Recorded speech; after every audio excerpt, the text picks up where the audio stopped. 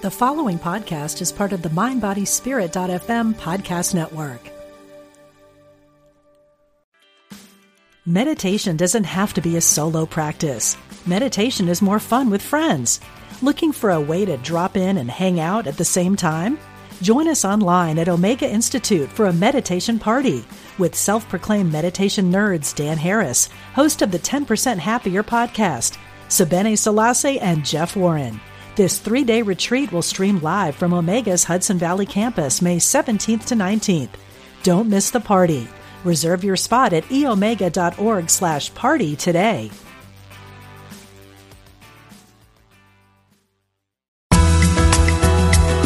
Serving spiritual seekers around the world. Unity Online Radio.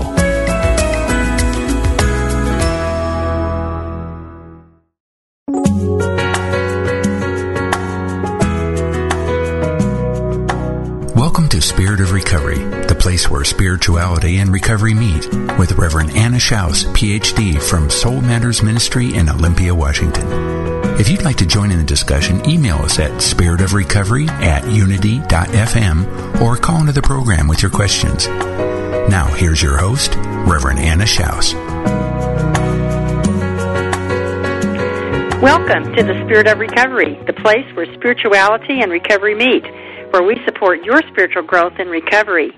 My name is Anna Schaus, and I'm your host. Thank you all for listening with us today and for joining us.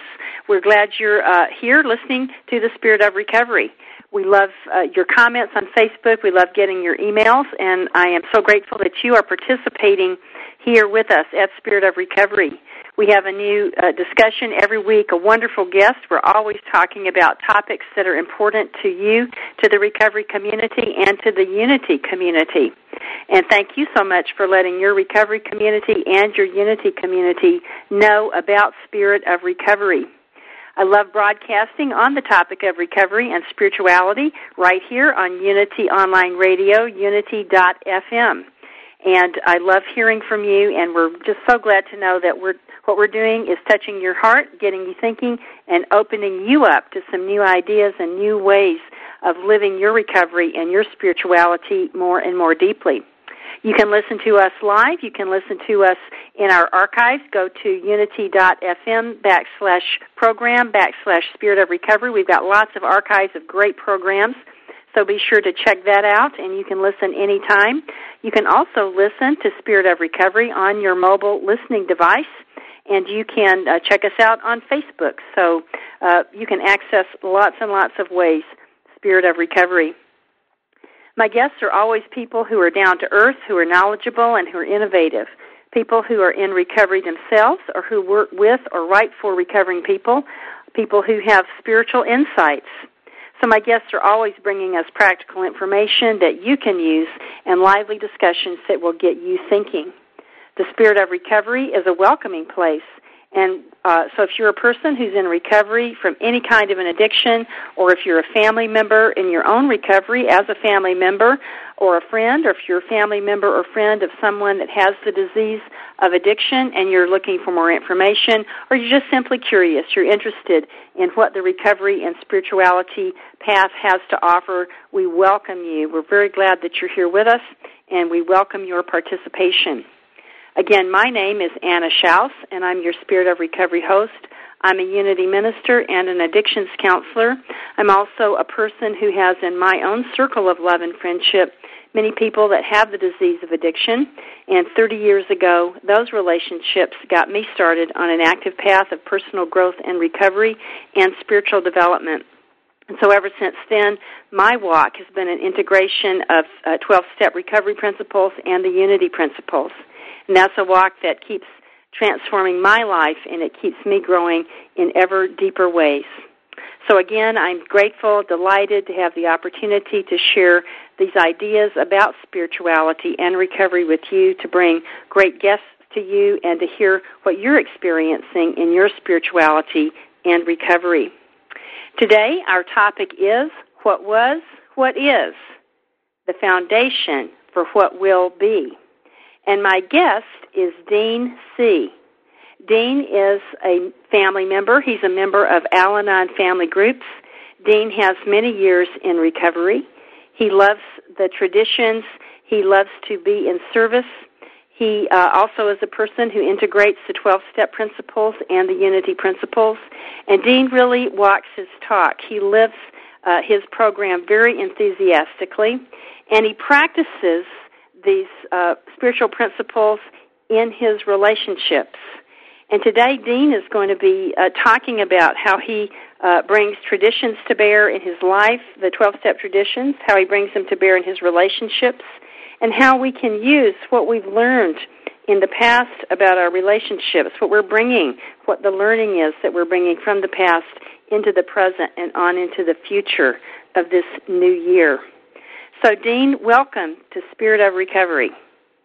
Thanks, Reverend Anna. It's a pleasure and an honor to be here. I'm excited. I love the topic of recovery. I love talking about recovery and learning about recovery. It's really changed my life, and one of my many little mantras that I say to myself a lot is recovery has truly changed my mind. And on a daily basis, I really feel like my internal message, recovery has helped me change that internal message, and how my brain works literally it made tremendous strides in connecting me to Source and Spirit and living a more spiritual life. So my recovery is, as you know, is very, very important to me.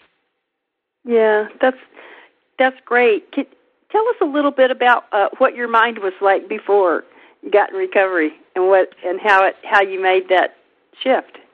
Yeah, it's I guess there's a lot of little phrases for it, but I would classify myself as a worrier. And I was one of those people who it wasn't evident that I was a worrier. I was somebody that was a kind of calm on the outside, but was pedaling hard underneath. And since coming to recovery, I've learned the term monkey mind, and I would say that I had pretty good monkey mind going on there. I was always thinking ahead. I was always thinking back. I don't know that I was ever present. One of the things I like to peg it to is that I had a very busy career as my family was growing up, and when I was with my family, I always felt like I was thinking about work, and when I was at work, I remember always thinking about my family. And the thought process there was that I was always worrying about or anticipating or whatever it might have been that I needed to do, that I thought if I didn't do, that there was going to be some element of a problem. Just always trying to troubleshoot, if you will, whereas I don't really remember any element of consciousness of being where I was when I was there, if that makes any sense.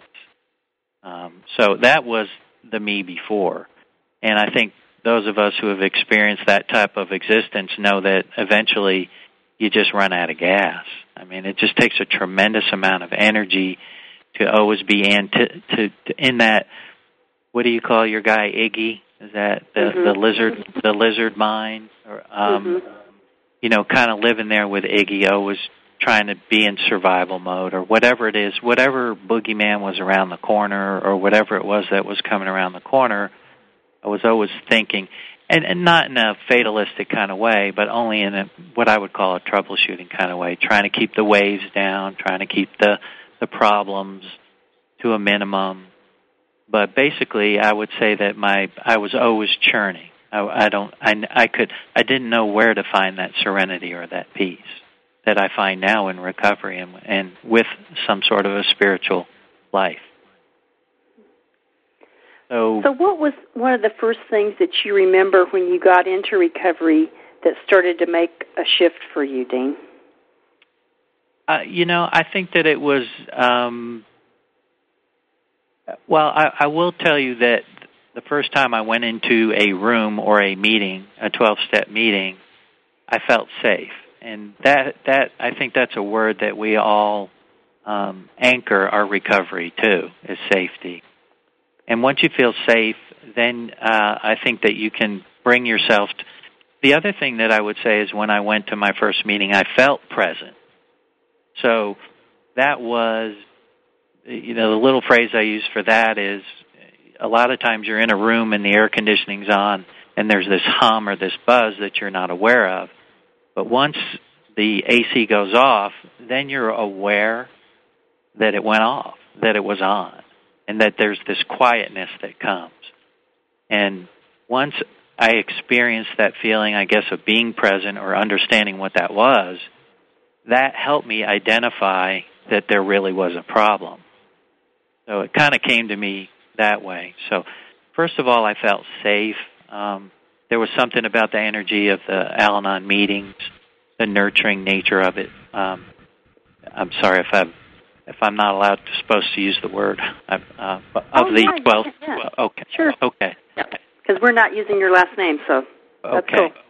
Cool. Mm-hmm. In going to an Al-Anon meeting, I felt very safe and nurtured. I think anybody that's been there also knows that it's a highly attended by females, ladies, and I saw sisters and mothers and grandmothers, and they all treated me like sons and brothers and grandsons, and I felt very safe and loved and nurtured there.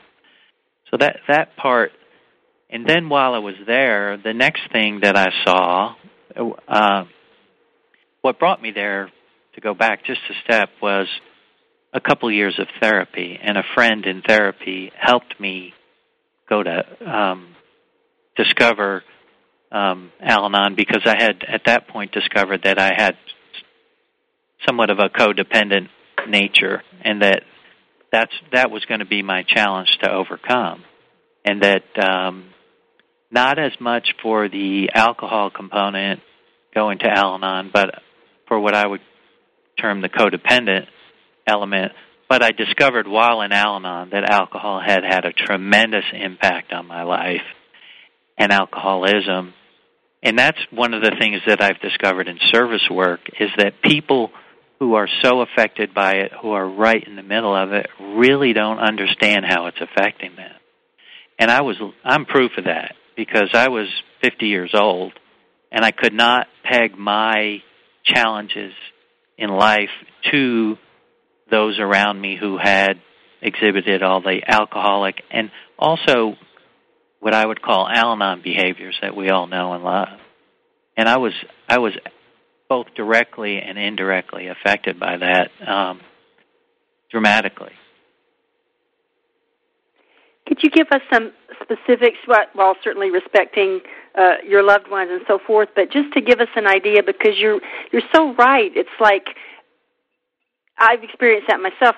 In the middle of a lot of, I'd call it compulsive behavior, people that had compulsive behaviors, and I'm doing my compulsive behavior, and we all think we're just fine until, the bottom starts to drop out. And so a lot of times, we don't recognize it. So could you give us some, again, specifics with respect for privacy, but what kind of behaviors do you mean? Well, certainly I would say the thing that I recognize now that I was in the middle of was that those behaviors that I described just a little while ago relative to problem solving and troubleshooting were the characteristics of my mom. And my mom was a young woman when she had, I'm the second oldest, and she had me when she was 19. When I look back, and you talk about traditions, and I just to kind of interject that right here. Sure. Compassion and understanding, as mentioned in the fifth tradition, is something that I have really worked on, and the compassion that I feel for the life that my mother led has been very profound in my 2011 journey. I kind of have done, quote, her inventory to help me understand how I was affected, and it more of a historical perspective. And she was kind of running her family. She was looking out, and I know her dad wrestled with it because she has now told me stories about alcoholism and his falling off the train when he came home from work, and her mom didn't drive, so she was the one that would have to pick him up at the train station and literally pick him up out of the parking lot. She was a young woman. she has told me that at times she saw him in the little town that they lived in, literally in a back alley, sitting on a wooden crate with a flask, drinking. And so I think that, and then her mom was a stay-at-home, so then her brothers were kind of wild guys, so I think she was always trying to make sure everybody was okay from a very young age, and put a lot of stress on her. And we, as a young family, Dad wasn't around a lot, and Mom was there taking care of us, but what I didn't realize is she was taking care of her mom, her brothers, and a whole bunch of others of us, not to mention neighbors and so forth at the same time. And that led to this very, always this state of, angst or pressure or stress or whatever it was. It always felt like we were always just dealing with something. I guess drama is a good word too. So. And I was very tied to my mom. I mean, she was my world. Dad wasn't around. I can remember as a little kid, I was thinking the two worst things that could happen to me would be losing my mom or my house burning down. And I don't know why those are the two, but certainly I understand about my mom. Mm-hmm. Mm-hmm. So go ahead. No, I was going to say it was basically, and I know that was her version of how she loved. I mean, I took, that's where the compassion and understanding of the program puts me. My mom still to this day is so concerned with how everybody else is doing that it affects her health. And, now she's a grandma, and now her health is of the utmost importance. And it has affected her. It really has. Yeah, it's powerful to hear that, because what you're telling us, because it is important. It's that contrast of, I think of too, like the fish in water, is the fish doesn't know it's in the water until it gets out of the water, and then it feels it. That's why it's so important to get in recovery or get in some kind of a spiritual walk. Like you said, when you walked into that first meeting, you just felt a difference, and that was maybe one of the first times you knew there was a different reality, that you didn't have to worry all the time because you actually experienced it. I did, and, I try, here's the other part about traditions in 2011, the concept of attraction versus promotion. Well, I promoted the heck out of Al-Anon relative to my mom. I mean, I was trying to get her, because I was trying to help her. And then after a while, I just try and live it. And, she'll be stubborn that way, and I can see it. And, but,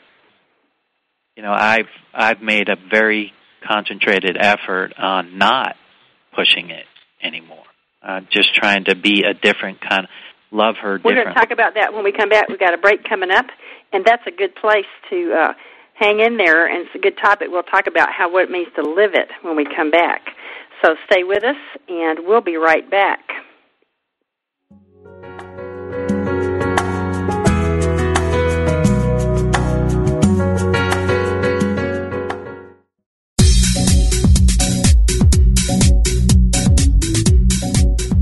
When listeners like you contribute to the Unity Online Radio Network, you're making a positive difference in your life and the lives of other spiritual seekers. To contribute, visit www.unity.fm and make a one-time donation or sign up for monthly contributions. Thank you for your support.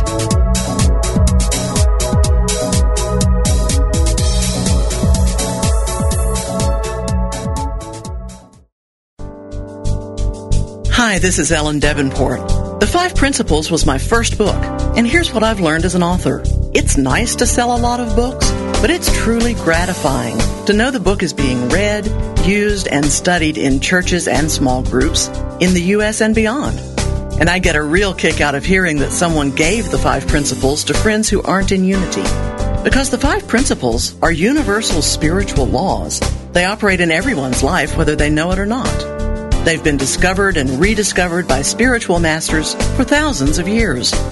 God is all there is. We are expressions of God. We create our experience with the power of our thoughts. We align ourselves with the well-being of the universe through prayer and meditation.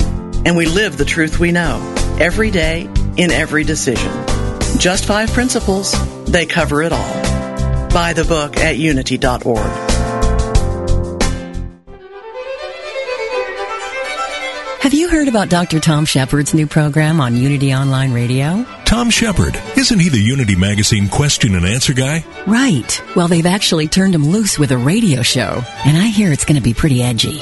Edgy? Like what? Guest panelists discussing things like abortion, gay marriage, war and peace, environmental issues, Islamic fundamentalism, universal health care. Yeah, but they'll all be Unity people, right? Oh, no. He has a list of upcoming guests that sounds like a roll call of the Interfaith Council. Rabbis, priests, liberal and conservative ministers, Buddhist monks, Baha'is, Hindus. And he's going to interview them on the program? Better. He's going to introduce a topic and let them go for it. Imagine having a rabbi and a Catholic priest talking about Jesus as a Jew, or asking a biblical literalist to explain creationism to a liberal Christian Bible scholar. This could get explosive. Does he have guys in black shirts standing by to break up the fights? If I know Dr. Tom, he'll keep it both friendly and spirited. Whoa, I gotta hear this. When and where? The program is called Let's Talk About It, and it's on every Thursday at 9 a.m. Central Time, only on Unity Online Radio. So let's talk about it. Definitely, let's.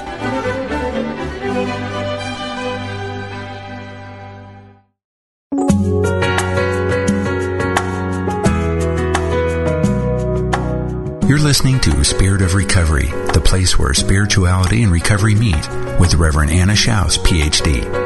If you'd like to share your questions, comments, and experience with today's topics, call us now or email us at spiritofrecovery@unity.fm. We now return to Spirit of Recovery. Welcome back to Spirit of Recovery. I'm really glad that you're with us right now, and if you're just joining us, our topic today is what was, what is, the foundation for what will be. And my guest is Dean C. Dean is a longtime member of Al-Anon and family groups. He's very enthusiastic about his recovery. He really lives it. He believes in service. He loves the 12-step traditions and puts them to use in his relationships. And Dean is a person also who practices the unity principles and brings that awareness of spirit into his life in all ways. And before we talk again with Dean, we're going to have just a moment for the Serenity Minute. So I invite you to relax, to take a breath, and to join me in this constructive idea. My past is a blessing. I bring it forward into today. I take all the love that I've gained into my future. My past is a blessing. I bring forward into today a rich soul. I take all the love that I've gained in my past into my future.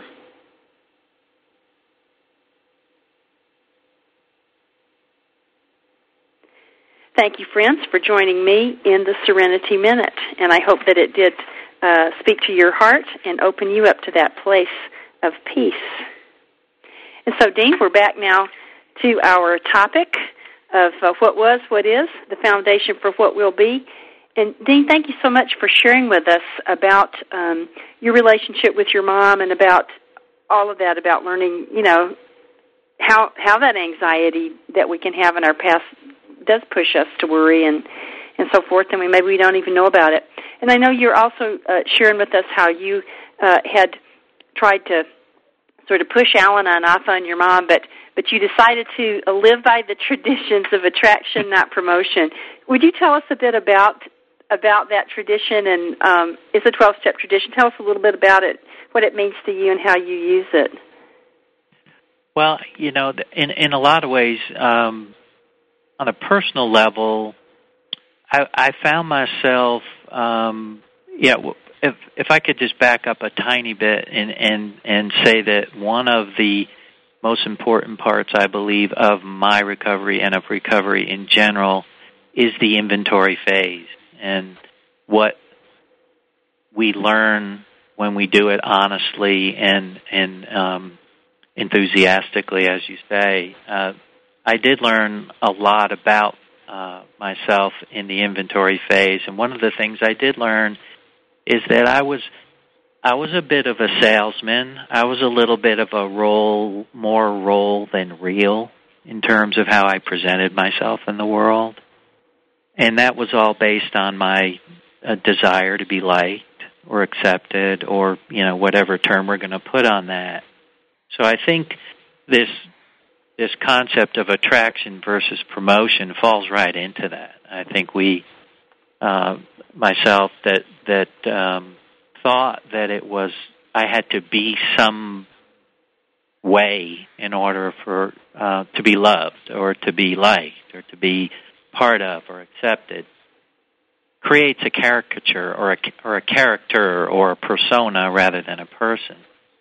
And that's what I think promotion is. Promotion is kind of a sales job. That's the way I see it. And then attraction is just an understanding. And this is where unity comes in for me. And what I've learned while being at Unity is that oneness, that right that we have to claim our Christ nature, we don't have to prove, we don't have to dance the dance, we just have to be, and we just have to learn to be connected. And that's attraction, because people know, and we all know people in our lives that just being around them, we like being around them. We're comfortable, we're safe, we like to listen to what they have to say, and to me that's attraction. So how that manifests in a day-to-day life is what I say to myself is, I know that I love my family, and I know that my mom loved me, and I know that all this dysfunction, that there's love underneath it. It's just how do we change the way we love each other? And, the way that I've decided to love my family members and my mom is to just try and be, rather than to try and, I was in early recovery, and I was really good at coming home and telling everybody what I learned, and then saying, hey, you got to get some of this. I was in my heart, I was very enthusiastic, and everybody, we know the reactions we get to that. Everybody rolls their eyes, and they're going like, my sons would look at me and go, Dad, what's going on? You're changing. And in a lot of ways I was, but that's not the way I wanted to change. I was promoting. So I think that was the enthusiasm that really fueled that. I was very passionate because I knew I had found something cool. But now that I've settled into it, and now that I've claimed it, as we say in Unity, our Christ spirit, our nature, the oneness, I'm really getting grounded in that, Anna, and it is something that I start to feel, and I know I'm starting to project. So that's how I tie that tradition of attraction versus promotion into my everyday life. Right. That's great. What other traditions really speak to you, Dean, and would you tell us a little bit about them and how you use them in your relationships too? Yeah, sure. One of the ones that in Tradition 12, where we end up with putting principles above personalities. I think we're all saying that we all want to live a principle-centered life, but that phrase kind of intrigued me always, because when I first heard it, I didn't really understand it. But the way that I have put that into practice myself is the way that I process it is treat everybody the same, regardless of who they are or their station in life. And, one of the things growing up that I know that was very upfront in my consciousness was class status. I grew up in a really affluent area, and you could the big houses were around, but also in most affluent areas on the fringes, you have kind of the other parts of town. And we were lucky enough to live in the affluent area, but I always felt like I was one of those guys. I'll just use blue collar, white collar for lack of a better phrase, but there's a separation that's felt in those types of deals, and somehow I got it in my mind that the people that lived in the big houses were of more value than the other, and if I was one of these others and I lived in this nice house, that I really didn't belong there, I really didn't fit there, nor did I deserve to. And that was although as a kid, I would always strive to be in that nicer, it was part of the ambition part. But on my way up, and I did well in a career. I was very driven, and I was very blessed, and I was very lucky to work with really talented and good, caring people. On the way up, the message in my head was never that I deserved it. It was quite the opposite. So I think in spiritual terms, I was doomed. I had my destiny in that regard was predetermined, because I did get to the top. I did have money and the nice house and lived near the beach and all that, and money wasn't an object. But what I can tell you is that all disappeared. And I believe that it disappeared because I fundamentally didn't think I deserved it. So that's kind of going off the subject a little bit, but what it tells me is that, back to claiming, again, the oneness, the principles above personality, the principle is we are all equal. I am not better nor worse than anyone. And that ties to the seventh step for me, which is the word humility is the most powerful word in recovery for me. Right. Tell us a little bit about that seventh step and why it matters to you. What is that step? Yeah, I can. When we ask for God to humbly remove, let me just get the exact. I can get the exact words because I don't want to do it injustice, but humbly asked Him to remove our shortcomings. Well, yeah, at this point in the steps, we've done our inventory and we kind of know ourselves a little bit better.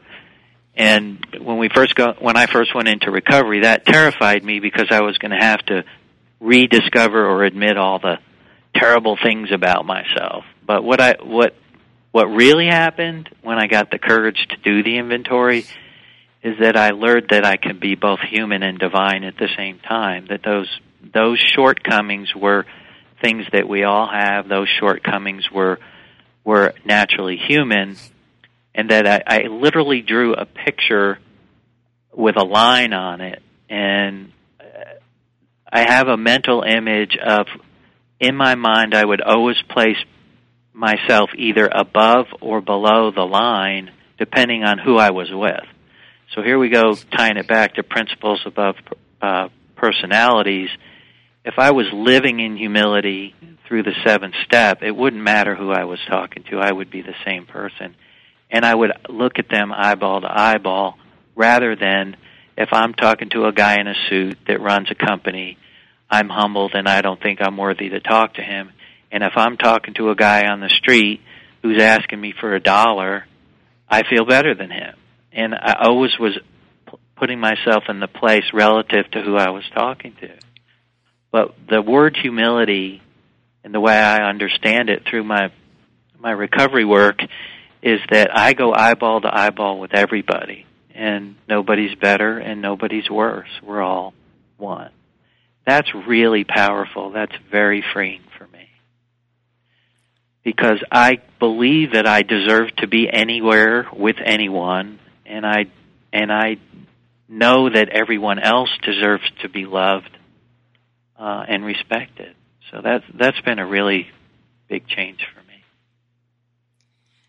Yeah, that makes it. Thanks for describing it so clearly.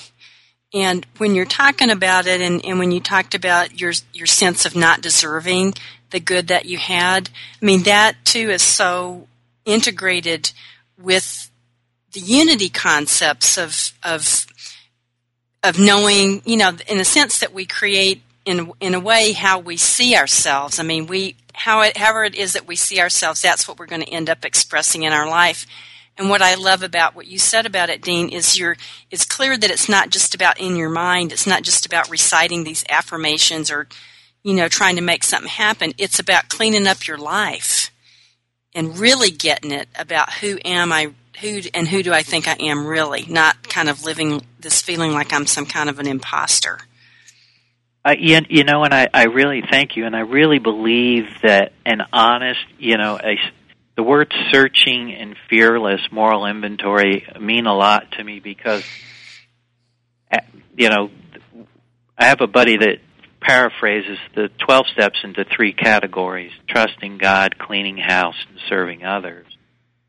And as I find I come through the steps over and over, and I've been in numerous step studies now, the more I trust God, the more searching and fearless I become. And those inventories become more and more meaningful. And it's the inventory and leads to the healing. I mean, without the healing, I don't know that I think that spirituality is severely diluted. And the healing piece, I think, is sometimes where some churches miss. I think 12-step work is very clear on what's important, and that God is there, serving others is important, but unless we heal, I believe I would be a resentful spiritual guy, you know?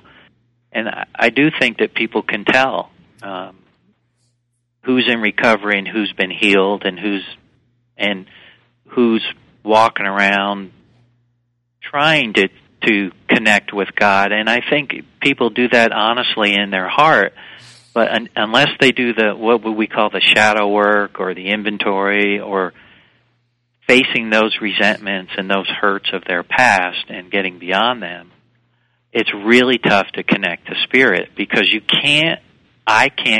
we can't connect with that Christ nature and that spirit totally, I don't think, until we're healed, until we realize what has hurt us. And, you know, that's the little spring, I think, that just kind of lets you loose. Once you can figure out really what's hurting you. It's hard to admit. It's hard to admit that people that were put in charge of us, and I'm not talking about my own experience, but people that were abused, that my mother or my father neglected me or beat me or sexually abused me or whatever it is, and they were put in positions of trust. Denial is a very powerful thing, and I know that denial was very powerful in my life, because facing things means you got to do something about it. And sometimes that's really tough to do. So I think that the healing piece is the really critical piece in the recovery, and claiming who we really are. Mm-hmm. I remember once, a long time ago, in a recovery workshop, the facilitator said, recovery's not about getting good, it's about getting real. Mm-hmm. Well, I almost fell out of my chair, mm-hmm. because I was all into perfectionism, and I changed everything for me. It was great. Oh, yeah, I totally relate to that, because you know, I think up to a certain point in my life, I could remember every mistake I made.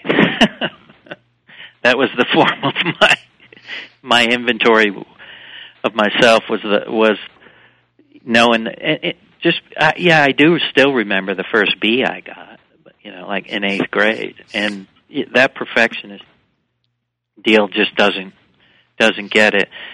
And you know, And perfectionism too manifests into itself in terms of what I would call lying, a version of lying, which is every time someone asks you a question that you really want to say no to, you don't say no.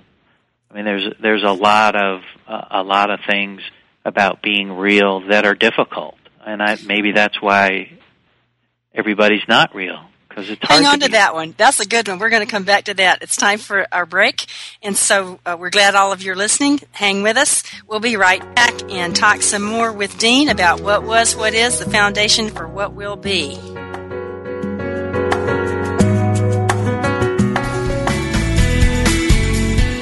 Working at Unity Village is more than just a good job. It's good work. We're a not-for-profit organization that helps people around the globe live more abundant and meaningful lives. Our work environment is unique, in keeping with the heritage of Charles and Myrtle Fillmore, visionary founders of the Unity movement. At the same time, Unity is a 21st century workplace. Job seekers will find plenty of challenges in a wide range of specialties, from information technology to culinary arts, communications to publishing, prayer ministry to retreats, and more. Employees are eligible for a variety of perks and benefits, including a campus setting with year-round activities and a 4-day work week in many departments. To see what employment opportunities await you, visit us at unityjobs.org and apply today.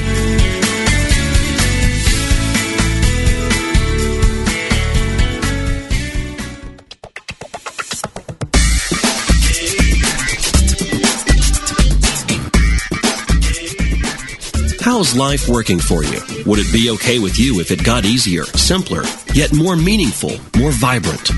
Join Reverend Carla McClellan Tuesday afternoons for spiritual coaching, creating a vibrant life. Each week, Carla visits with leading-edge coaches as they explore the sacred purpose and stunning results of this exciting and emerging coaching model.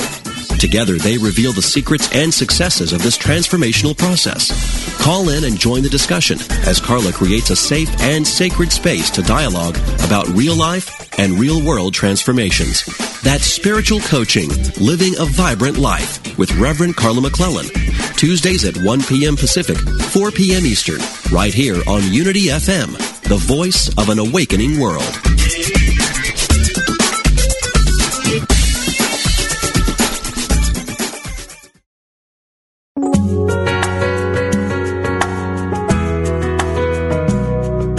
You've been listening to Spirit of Recovery, the place where spirituality and recovery meet, with Reverend Anna Schaus, Ph.D.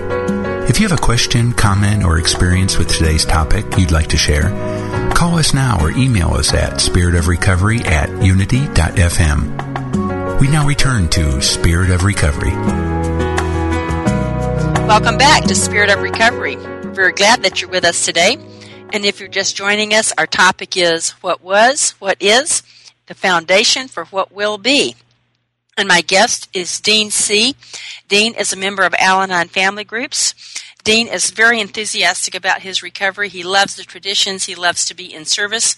He lives his recovery. And he is sharing with us how he puts the traditions and the steps into practice in his relationships, and how what he's learned in the past years from his recovery and from his life, he's bringing into the present and into the future. And Dean is also a person who lives the Unity principles, and he puts recovery, 12-step, and Unity together and comes out with a pretty good life. And so, Dean, thank you again for being with us. My pleasure. And when, right before the break, you were telling us some interesting ideas about how we can sort of lie. And we may not think of it as lying. Maybe we think of it as being nice. Tell us a bit more about that and why it's important to be honest and how all that works. Well, thanks. Yeah, a couple things happened in that regard. One is, as I mentioned earlier, I have been going to therapy before Al-Anon, and have a really good lady therapist who was tough. I mean, she's pretty tough, and her style, in a lot of ways, when I was first in therapy, kind of shut me down, because I always thought that I was being bad, and she was loving me a different way and giving me honest feedback, and I kind of put that to the side, and then I fast forward, and then over the course of recovery, I learned that the person that I was presenting myself in the world to be was half a person. It was always the good part of me. It was the light side of me. It was the, I'm fine, I'm good, everything's good, look at this. I never let anybody see the other side of me. And, as we seek to be whole, and as real to me equals whole, right? I mean, there's some element that you can't be real unless you're whole. So if the goal is to be whole, then you be real. Well, all those times I said I was fine that I wasn't, all those times I said, yes, I'll volunteer for that activity, and then resented it while I was doing it. I mean, that wasn't being whole. And the reason I didn't do it is fairly obvious. I didn't want the other person to either dislike me or be disappointed in me. And that being disappointed in me is huge. I couldn't allow myself to disappoint everybody. And what I really understand now is that I disappointed a lot of people in not giving them all of me in a relationship, because what they got was fine, good, okay, doing great, the smiling part of me, but I never shared my life with anybody, really. And what I've learned through recovery is the only way to have a relationship is to be whole, to present your whole self, both the good and the bad. And there are certain boundaries to that, and that's part of the learning process. But certainly, if I don't present myself in my most intimate relationships as a whole person, both the good and bad of me, I don't have a relationship. So I allow myself to take the risk that I might disappoint somebody, and that's kind of funny because the people who love me, they might be disappointed. I may do things that annoy them, but that doesn't mean they don't love me. That's a big leap forward. I can disappoint them. I can do something that they may not approve of, but that doesn't equate to the fact of whether they love me or not. And quite frankly, when we talk about how the brain switched, I had that mixed up. I equated to disappointing somebody to diluting their love for me. And as I thought I needed their love so much, and I had to do all these good things and be good, I wasn't being real. And what I find now, as I share that part of me in my relationships, it's intimacy, and I didn't even know really what the word really meant. So my relationships are deeper, my relationships are closer.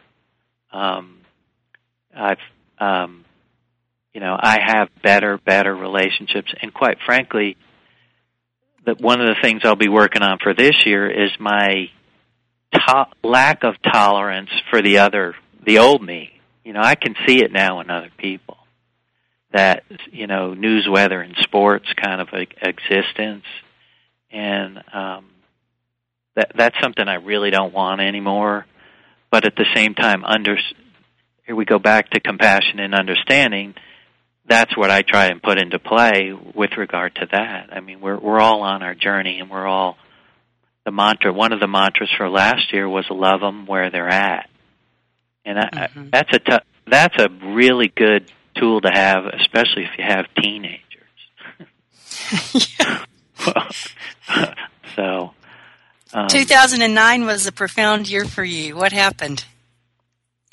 Well, I really decided that was the year that I decided to make big changes. I'd really gotten clear on where I wanted to go, and unfortunately, the bad side of that was I chose to leave a long-time marriage once and for all, and I moved out of my home in January of 2009, and it was very difficult for me because I had been married for over 25 years, and my entire existence was as a husband and a father.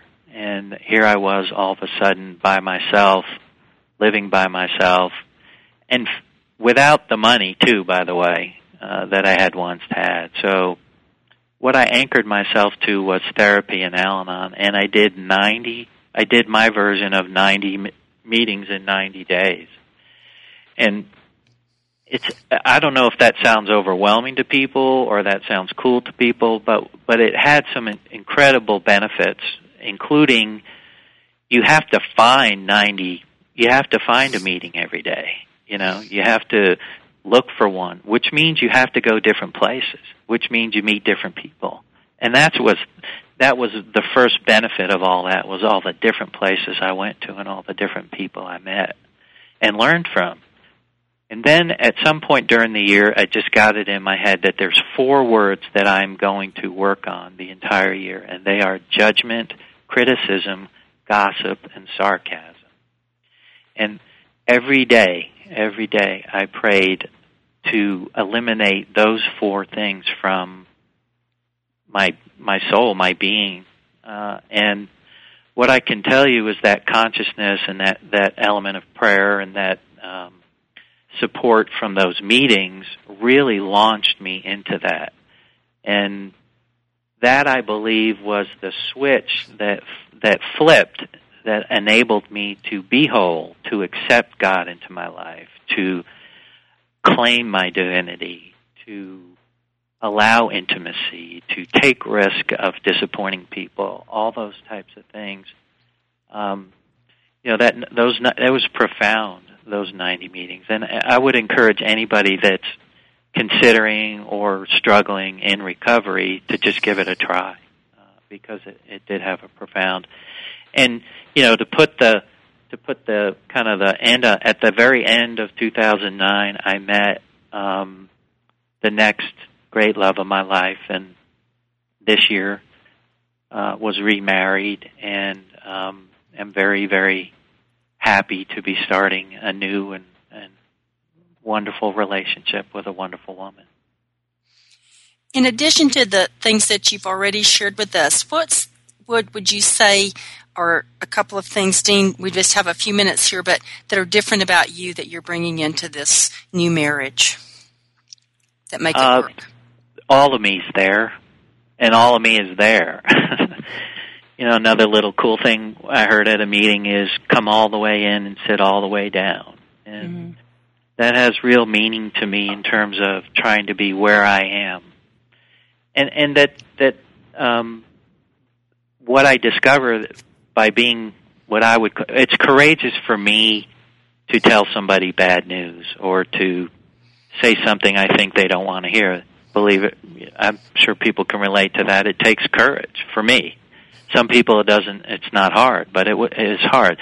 But the more I do it and the more I present myself as whole and real, the deeper the relationship, the closer I feel, and it strengthens my marriage, and it strengthens my relationship, and it strengthens all my relationships, because I get that at home, I learn that at home, and I can take that out in the world, and I can tell people the honest truth with a compassionate heart. I don't have to tear anybody down or yell at anybody, but I can do it now. I can say no. I can present myself and be present. And those are the gifts that I've received profoundly. Dean, thank you so much. Our time's up.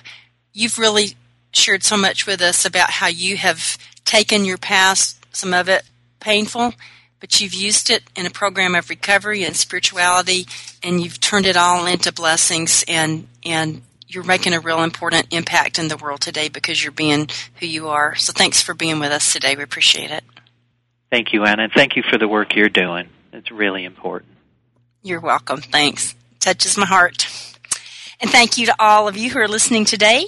And we're glad that you're with us. And remember that you can listen to this program again on archives. And you can listen to lots of other good programs of Spirit of Recovery on the archives, unity.fm/program/Spirit of Recovery. Next week, join us. My guest is Jerry J. He's got over 30 years working a program of recovery. And the topic is going to be Let's Get Real.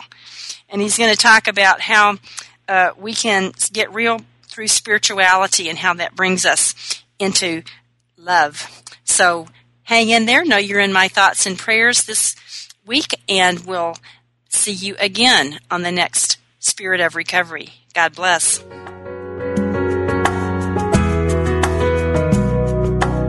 Thank you for tuning in to Spirit of Recovery with Reverend Anna Schaus, PhD, and her guests. Join Anna and her guests live every Tuesday at 4 p.m. Central, 2 p.m. Pacific for down-to-earth ideas on keeping spirituality in the heart of your recovery. Spirit of Recovery, only on Unity FM, the voice of an awakening world. This program is brought to you in part by Soul Matters Ministry in Olympia, Washington, committed to bringing light to the soul. Online at www.soulmatters-spiritworks.org.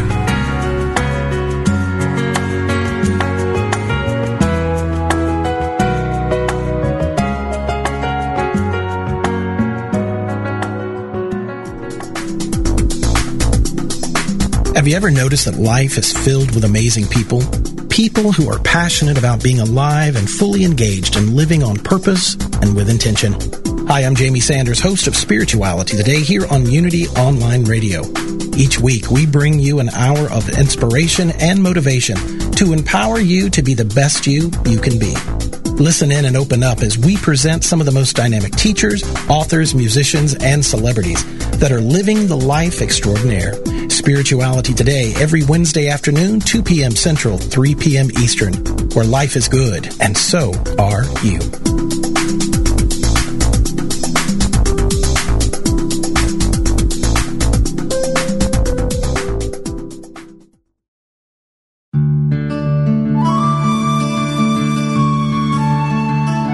In quiet moments of prayer, let go of any concern.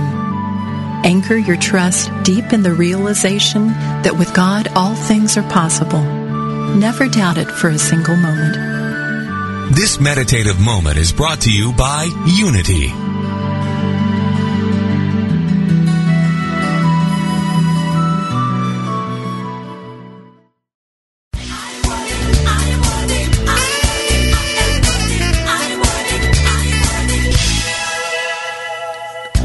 Consider yourself spiritual, but does your spirituality involve your gayness? Reverend Dulani Moore and Jerome Braggs want you to know that you no longer have to live bound by shame, for it's God's desire for you to be set free by understanding the truth of your being. It is time to live the unedited life, freely celebrating everything that you are and the unique expression God designed you to be. Talk with Reverend Dulani and Jerome live every Monday at 5 p.m. Central on Get Into It and Get Your Life, only on Unity Online Radio, the voice of an awakening world. I am worthy, I am worthy, I am worthy, I am worthy, I am worthy, I am worthy, I am worthy, I am worthy, I am worthy, I am worthy.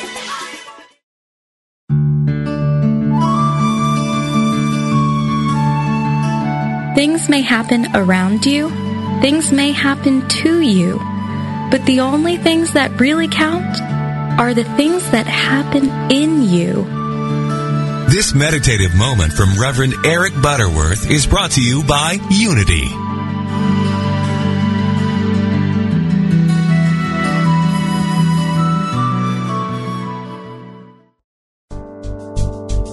Hi, this is Ellen Davenport. The 5 Principles was my first book, and here's what I've learned as an author. It's nice to sell a lot of books, but it's truly gratifying to know the book is being read, used, and studied in churches and small groups in the U.S. and beyond. And I get a real kick out of hearing that someone gave the 5 Principles to friends who aren't in Unity. Because the 5 Principles are universal spiritual laws. They operate in everyone's life, whether they know it or not. They've been discovered and rediscovered by spiritual masters for thousands of years. God is all there is. We are expressions of God. We create our experience with the power of our thoughts. We align ourselves with the well-being of the universe through prayer and meditation. And we live the truth we know, every day, in every decision. Just 5 Principles. They cover it all. Buy the book at unity.org. Hi, I'm Liz Winter, and I have been a medium and a spiritual development teacher for over 30 years. On my podcast, All Aboard the Mediumship, I want to share the message with you that there is a wealth of love and comfort available to you from the spirit world. On my podcast, you can experience this comfort and peace for yourself through gentle guided meditations and helpful messages. Make sure you subscribe and follow so you never miss an episode. Part of the mindbodyspirit.fm podcast network.